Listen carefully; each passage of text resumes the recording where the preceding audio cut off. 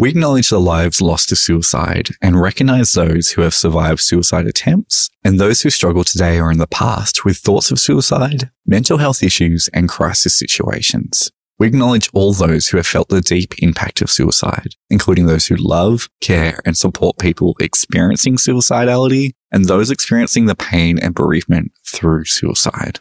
We respect collaboration with people who have a lived or living experience of suicide and mental health issues and value their contribution to the work we do. The trauma that I'd experienced in my life and what I went through in my life really disconnected me from myself. So the only experience I could ever get of feeling okay was when I had that drug hit my brain. Welcome to Holding On to Hope, a series that shares the stories of everyday Australians that have experienced moments in crisis and found a path to support. Whilst all of the stories shared offer hope and inspiration, at times you may hear something you find triggering. If you or someone you know needs crisis support, please phone Lifeline on 13 11 14, text 0477 13 11 14, or visit toolkit.lifeline.org.au for Lifeline chat service, which is 24/7. Hello and thank you for joining me. I'm Ruben and I'm a volunteer telephone crisis supporter at Lifeline. I'm one of the voices you may hear if you call for support. At the age of 15, I lost my dear father to suicide. Ever since that fateful day, I always wished my father had the opportunity to talk to someone like me when he needed it the most. 13 years later and 4 years into my journey with Lifeline, I'm now part of that opportunity, and this is why I'm so passionate about hosting this series. If you're not quite ready to talk, perhaps you'll find comfort by listening to the stories of people who have experienced the value of reaching out for help. Today, we have a very special guest with us. Andrew's life's journey started with a difficult beginning as a forced adoptee at birth, and he later experienced psychological and physical abuse.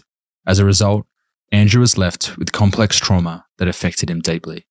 At the age of 15, Andrew used his first drug, which was alcohol, and at the age of 20, he found himself in total despair, owing someone $300, which felt like $3 million at the time. He robbed his family's house and made an attempt on his own life. From that point on, Andrew continued on a path of chronic, self-destructive AOD addiction, using any drug to the maximum as a continuous attempt to escape his pain. Andrew's addiction led him to a life of hopelessness and imprisonment, but he never felt like he hit rock bottom, because he always felt like he was already there. Andrew's journey took a turn where he finally let go and was willing to do whatever it took to get well. Since 1994, Andrew has worked in the AOD field, dedicating 17 years of that time to Corrective Services New South Wales. He continues to share his story to give hope to others in similar situations and dedicates his time to helping others. Andrew, thank you so much for being with us today. We're obviously very happy to have people that are willing to share their story. Can you tell us a bit about your experience as a forced adoptee at birth and how it has impacted your life journey? A lot of times when I share with people about my story, I always say, I was a good kid until I was 7. When I was 7, 3 things happened. We moved towns, I changed schools, and I found out I was adopted, and I repeated second grade because of my age, not because of my abilities. I could read, write, spell. I was quite intelligent and quite interested in school and curious. And also the school we went to was quite a violent school. So not from the students, but the teachers. So the clerk or the nuns and monks were quite violent at that school. So, and I'm not sure how the question of adoption came about, but I imagine there was a curiosity or someone brought it up or someone said something. But when I found out I was adopted, it was interesting. I put all those things together and then plus the adoption, and something happened in me. It's almost like the day my brain changed. And all of a sudden I thought to myself, wow, I'm on my own here. So I really don't have anyone or anything. I remember feeling really disconnected from life at that moment. And it was almost at that moment or at that period of time when all those things went on that I actually went into survival. And I stopped being curious. I stopped wanting to learn. I started doing a lot. I started smoking cigarettes. I look at a 7-year-old and I can't imagine that kid having a cigarette or going down to the shop to buy cigarettes. I started stealing money. I started fighting these kids at school. I started get punished at the school quite aggressively, especially by one of the nuns there. And I was almost getting caned every day. So it was almost like those combination of things. But the adoption thing had a big effect. Then I sort of started thinking, well, why did I get adopted into this situation? If I was going to be adopted, why couldn't I have been adopted into a better situation? Then I started this idea that it has to be better somewhere else. Then I started watching other parents with their children and other fathers with their sons, and I really started to feel like I'd missed out. That belief or that idea grew in me to a point where I did really feel separate from other people, and I sort of almost developed a bit of an outside looking in sort of experience. It definitely changed the way I experienced myself and the way I experienced the world. How did you feel after it happened? I'd been using heroin for a while. I was 20 when I had the attempt on my life, and started using heroin when I was late 16s, early 17s, around that period of time. So I had a bit of a conscience, and I was also like a fearful kid. So I remember thinking, when I was using heroin, I just had this idea that I'm somehow going to become a bank robber, like I'm going to have to go and rob banks. I had a lot of concepts, and the concepts I had of things were my realities. I probably stopped using heroin for a little while and then sort of started again. So I was at an age where I started again. I probably didn't quite have another heroin habit yet. I was getting there. And I remember I went into my parents' room and I was looking for a box of matches to light cigarettes. And I was going through my father's drawers. There was a wad of money. And I think this would have been in 1983. And I remember it was over $600. I grabbed the money. I went in and I wrote down all the notes. So I wrote down X amount of 20s, X amount of 10s, X amount of 5s, because in my mind I was going to put it back. At the time, I didn't think, will I or won't I take it? It was like, I am taking it and then I'm going to put it back. So there was not like it was a choice. It was like, well, it's there, I have to take it. And then I went and met a friend. He hired a car. We headed off down to Melbourne. We got down to Melbourne. We bought a lot of heroin. We were using heroin. We came back to Griffith, where I was living. And I remember we went back to his place and we divided it all up into little $100 packets. So we're going to sell the $100 packets, recoup the money, basically then everything was going to be okay. And I was walking home and also had a debt. There was a guy I owed money to. I owed this guy $300. I'd robbed the house. I had this debt. I was back using heroin again, getting close to, probably getting a habit again. And I was walking through the train yards. I just started to feel this overwhelming sense of just despair. And it's interesting, the $300 popped into my head and I had this moment. I thought, God, it seemed like $3 million at the time. I thought, oh, how can I do this? The robbing the house, just the shame and the guilt that I started to experience. And I thought, I'm never going to get out of this. I'm in a deep hole. Like in isolation, that's no big deal. But I'd had years of just depression, years of anxiety, years of poor mental health, years of drug addiction, nothing sort of ever working out.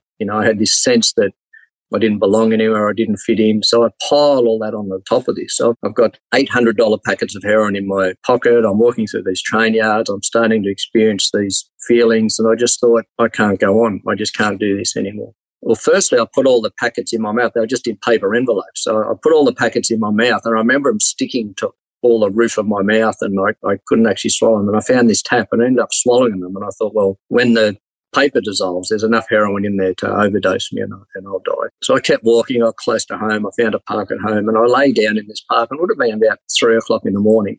And someone was jogging through the park and they stopped and asked me what I was doing. I didn't say anything, but I just thought, well, I'm lying here dying. I want to die. I don't know why, but I got up then and I actually went home. And I went home. I got into bed. I cut my wrists. And my next memory was waking up the next morning with my parents standing over my bed saying, did you steal the money? And I said, yes, I stole the money. And they said, get out of the house.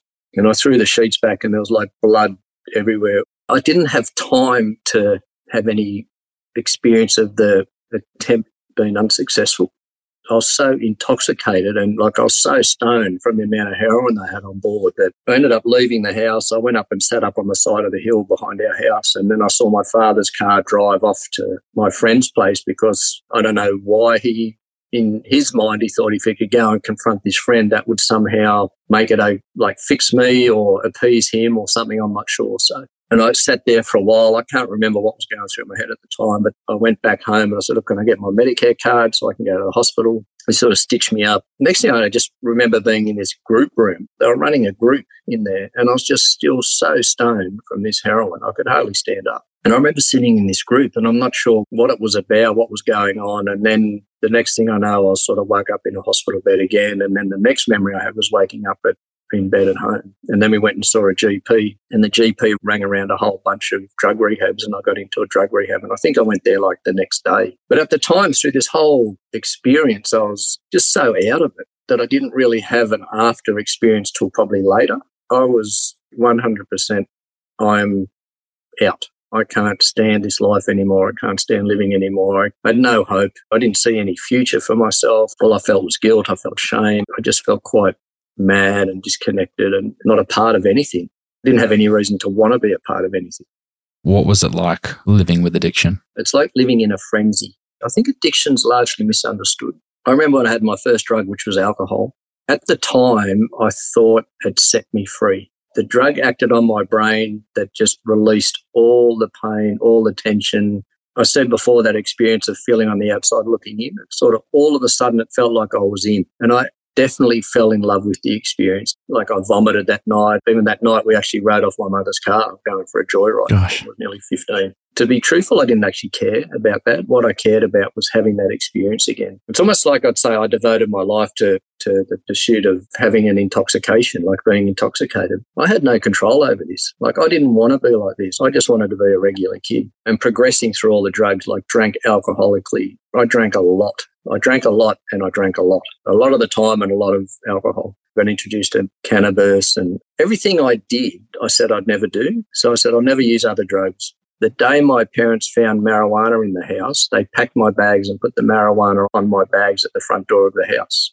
So they actually kicked me out of the house. It's interesting how different drugs are perceived. Like alcohol's like fine. You can be blind drunk all the time. No one will bat an eyelid, but you use another drug and all of a sudden it's like, you don't belong in the house. Then I used powders. I said I'd never use powders. And I used needles. I said I used needles. And I used heroin. I said I'd never use heroin.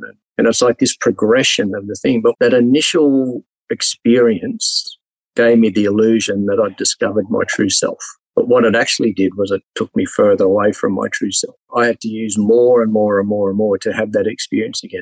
The trauma that I'd experienced in my life and what I went through in my life really disconnected me from myself. So the only experience I could ever get of feeling okay was when I had that drug hit my brain. We hope you're enjoying this episode. Lifeline's new support toolkit makes it easier to care for family, friends, and loved ones, and look after yourself along the way. Visit us at toolkit.lifeline.org.au. Now, back to the episode.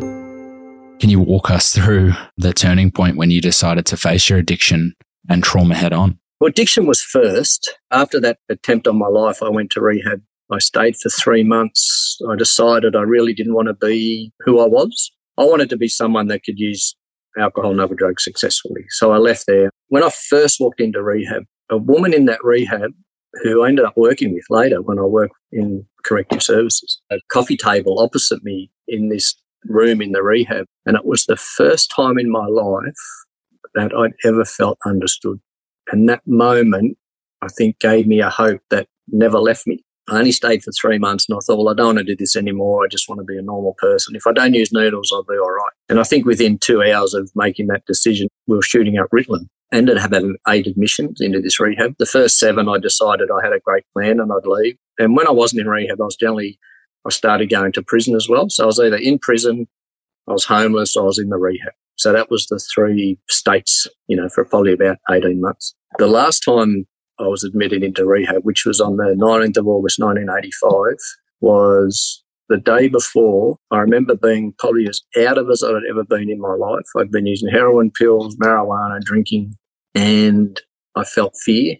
I remember saying to myself that the drugs don't work because I was like so out of it, but I still felt frightened. And it was like all the previous admissions into this rehab and all the connections with this peer group of people that I felt understood by and that actually made sense to me and I actually felt connected to, because it's like I'd found my tribe. I'd found this group of people that had been through everything I'd been through and that were great people.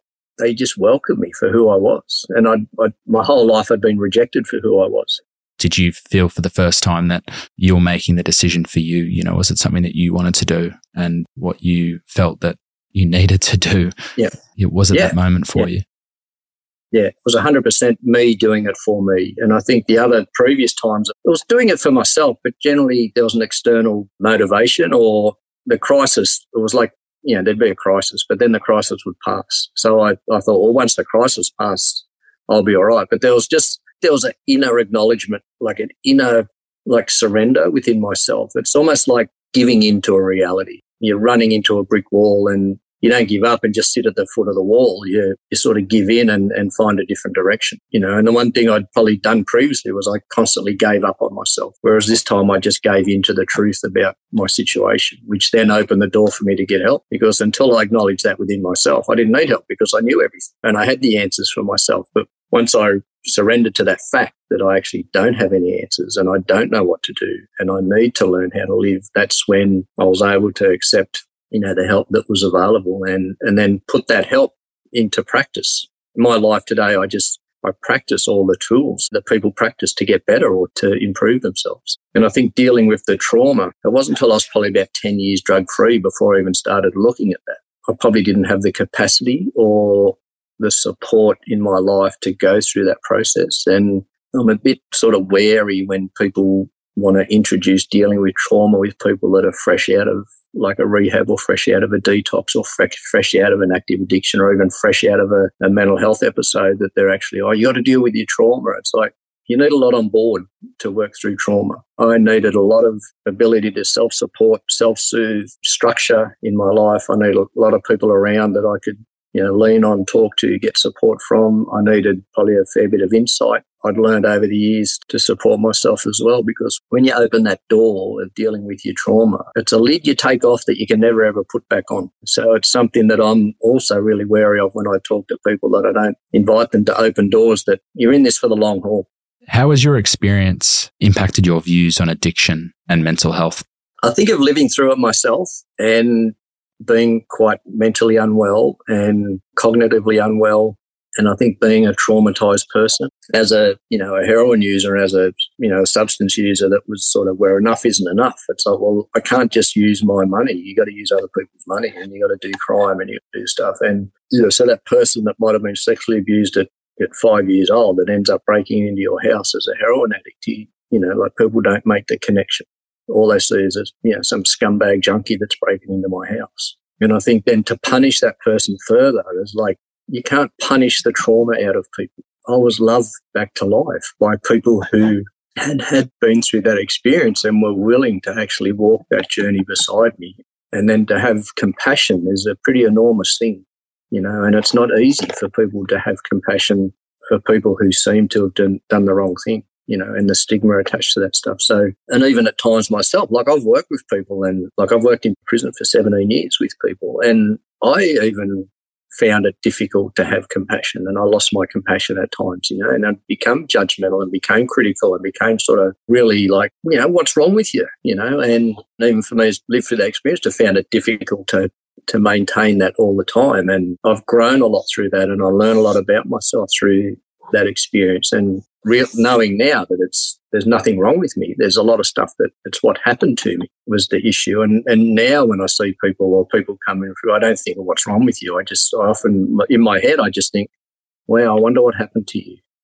Then I can get curious about that, and I can ask about that, and I can then put myself in that person's shoes. And the idea that you can just sort of snap out of it and just sort of get better, it takes a long time for people to reach out and to get help. Some people are in their generally mid-30s, late 30s, early 40s, so it takes probably a long time for people to actually reach out and get help, especially with people that are difficult, people with mental illness. We're difficult. We're not easy to work with. And I don't know what I'm doing sometimes when I was in those situations. So how does someone else going to know what I'm going to be doing? So I think there's a lot of people in our society, a lot of people that have an enormous compassion and have an enormous wisdom around these sort of issues. I think that's growing, expanding all the time. There's people that don't. So it's not like everything's always perfect or everything's always imperfect. I think everything's complicated and it's confusing. One of the greatest things I learned working with people is, I call it like 50-50. I can give 50% and I can be at that line, and I'm there for people to turn up with They're 10%, they're 20%, they're 30%, they're 40%, they're 50% of the relationship. And if they give 10, it's not good for me or them for me to give 90. Just keep turning up with my 50%. And if they give 10, that's great. And the next time they might give 11%, they might give 12, they might give 15, they might not turn up again at all. They might just wander off and go and do something else. I've got to understand that it took me a long time to learn that. I can't fix people. I can just be available for people, and I can show people respect and compassion. It might only be a little thing, just being nice to someone that's in this situation, or just letting someone talk and listening and letting them know that they're actually heard. Like I was that one day that I first ever walked into rehab, that even though it took another 18 months and a lot of prison and homelessness and drama in between, but that planted that seed that one day ripened, that I was able to get better. So that person, no way in the world they could have fixed me, but they were available just long enough for me to have an experience within myself that said there is hope. I think that's so important. I don't know if we'll ever understand mental illness and addiction. I think a lot of people try, a lot of people throw things at it. There's a lot of miracle cures all the time around this, that and the other. I don't know, I just think trauma and addiction, I think they're probably just part of the human condition. And it's something that I think we can definitely get better at. But I think compassion and understanding are probably the two most important ingredients in understanding that. You know, I think judgment, punishment, criticism, stigma, I don't think that's ever going to work. What do you do in your day-to-day life, Andrew, that helps manage the frequency and severity of the difficult days that you may have? I still do meetings regularly, so I still do support groups regularly, and I'm active in those support groups. I do service in them, like I host meetings on Zoom and I'm involved. I actually support other people in those programs to actually work through those stuff. So, so I'm available in that sense. I go to therapy once a week as well. So I've seen a psychotherapist now for a long time. I guess it's there's a bit of a principle like that sort of adjust for today. Like I try to really live life really simply. I generally get up in the morning, I take a bit of time, I'll go and my thing is my ritual is I go and walk the dogs, I let them run out in the desert and I just take time to just reflect on where I'm at. I try to connect with where I'm at, just like basic things. I try to be honest. I, try to keep my mind open to things. I try and stay willing to act in ways that are not old ways, So it's very easy to go back into old patterns, especially when I'm feeling threatened or feeling insecure or, feeling like I'm under pressure. So it's easy to set those default survival protection things that I set up that are so sophisticated and they promise a lot. But the thing is, what I've learned over time, that recovery has delivered what drugs promised. I guess I keep trying to live in the delivery, practicing those tools of just being patient, just making sure I have contact with someone every day, making sure that I take care of myself, eat well, that I actually clean up after myself, like the basic domestic things. I'll go through all that stuff effortlessly. I don't even notice I'm doing it. And some days it just seems like an effort to clean my teeth, So they're the days that I've just got to just go, all right, this is just a day. So, and especially in the therapeutic process, sometimes you get a lot of stuff come up or working with people and there's triggers everywhere for things. Living as a traumatized person and a recovering person, it's not like it's never ending, but you just get moments where you need to actually just take time and just go, oh, okay, this is a tough day or this is a tough moment or, and sometimes I just forget, I go for 3 days and I just forget that I'm supposed to take care of myself, and you think, what happened those last 3 days, No, I agree. Sometimes the way things are, it can just feel like a bit of a blur and, to have that ability to, we use the term, self-care. I love using it. The fact that you can give yourself that, I think is amazing. And what works for you, even taking the dogs out. I haven't been to Broken Hill myself, but I'm assuring that's probably a different experience from walking the dogs in the suburbs. Not that I have a dog, but I used to have a dog. That unique experience that you get, I think it's good and you got to cherish that. Yeah. Well, my term for self-care is come home, and I think my practice now is just to stay in my body and then stay with myself, and I think what I did in a sense is like I picked up where the perpetrators left off. I became the person that was hard on myself and I became the person that was critical of myself. So, and part of that was about like constantly living outside of my body. Today, more and more and more, I'm able to stay in my body, which is where everything is, where the hope is, where the passion is, but it's where the insecurity is, it's where the fear is, so it's like if I go into a situation where I have a bit of social anxiety. I don't leave the social anxiety in the car and try to and pretend to be okay. I walk into the situation with my social anxiety. We're all going to this party, not just the pretend confident person. We're all going in, And if I go into situations, if I'm, fearful or anxious or whatever, I go, well, we're all going to go, because that is part of who I am. So I'm learning to integrate all those parts of myself. So all of me goes everywhere. And that for me is where I'm in my strength and where I feel the safest. Whereas once upon a time, I thought my job was to pretend to be someone else so I wouldn't get in trouble, I wouldn't get punished, I wouldn't get hurt. So today I don't need to do that, because I can take care of myself and I am a safe vessel for myself. But that's taken a lot of work, a lot of tears. What advice would you give to someone who is struggling with addiction or trauma and is afraid to seek help? Well, that's a big question. Yeah, wow. The one thing I would do is to probably say to someone just to look within yourself and ask yourself what you really, really want, and then find where you can get that need met. And don't give up if you don't feel understood the first time or you don't feel like you're getting your needs met the first time. Like, keep trying. And I think to value yourself as someone that deserves to have peace. And then the other thing I'd say, once you do start this journey, it's one thing to get help, but then I think the most important thing is be willing to do the work that will help. It's easy to try and avert a crisis or to get into a situation where you can get a moment of help and support, but then when the crisis passes, to give up on yourself and then just let the old ways sort of take over again. I think it's important not to give up on yourself. Andrew, I did want to say thank you so much for today. It's been absolutely amazing being able to hear you and hear your story and be a part of it. And I'm sure our listeners or watchers will absolutely adore being able to hear you and hopefully connect with your story as well. Thank you, Ruben. And and thanks everyone that sort of put this together. It's been quite an emotional and humbling experience for me. I've just felt really privileged to be in a position where I can actually do this, because many, many years ago, I didn't think I could actually own a pair of shoes, let alone be able to be given such a gift that I can actually share. Thank you. Thanks for listening to Holding On to Hope, the podcast. Lifeline is grateful to all Holding On to Hope participants for choosing to share their personal lived experiences openly and courageously in order to offer hope and inspiration to others. Your act of kindness makes for a better world. And remember, you don't have to struggle alone. Visit toolkit.lifeline.org.au today.